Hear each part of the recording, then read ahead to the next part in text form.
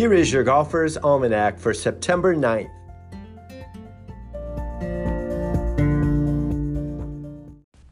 Today is the birthday of Charlie Yates, born Charles Richardson Yates in 1913 in Atlanta, Georgia.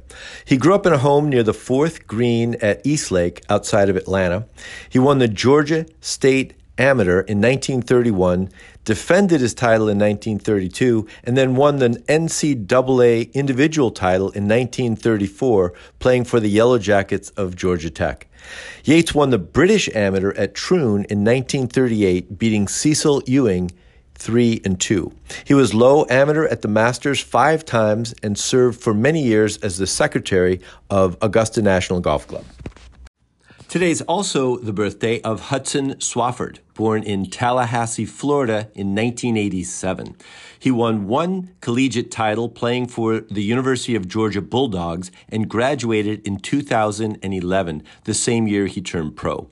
Swafford has won 3 times on the PGA Tour and now plays on the LIV Golf Tour. Happy birthday, Hudson. On this day in 1966, at the Ladies World Series of Golf at Springfield Country Club in Ohio, Mickey Wright won the event and $10,000, the largest prize in women's golf to that time. The event was not considered an official LPGA Tour event. Wright won 7 times on the tour that year, including the Women's Western Open, a major. So 1966 was a really good year for Mickey Wright.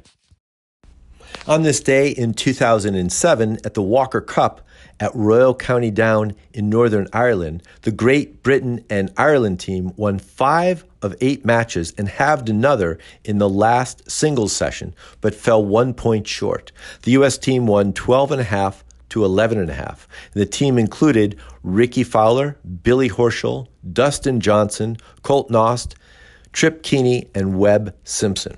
Danny Willett and a 17-year-old Rory McIlroy led the GB&I team. Earlier in the summer, McIlroy was low amateur at the Open Championship at Carnoustie. He opened with a 68. Wow. Here's a quote today from Walter Hagen. "You're only here for a short visit, so don't hurry, don't worry, and be sure to stop and smell the flowers along the way."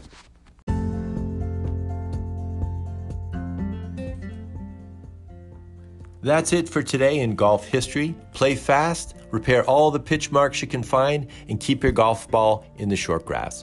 Your Golfer's Almanac is a Golf Tunes production. It's written, produced, and narrated by me, Michael Duranko. I invite you to check out our original golf illustrations and the humor essays that accompany each of the golf cartoons. Tour Backspin is a weekly golf history newsletter that celebrates the PGA Tour in the 1960s and 70s with tie-ins to today's tour. They offer a bunch of content, contests, and other interesting bits. See the link in the show notes and subscribe.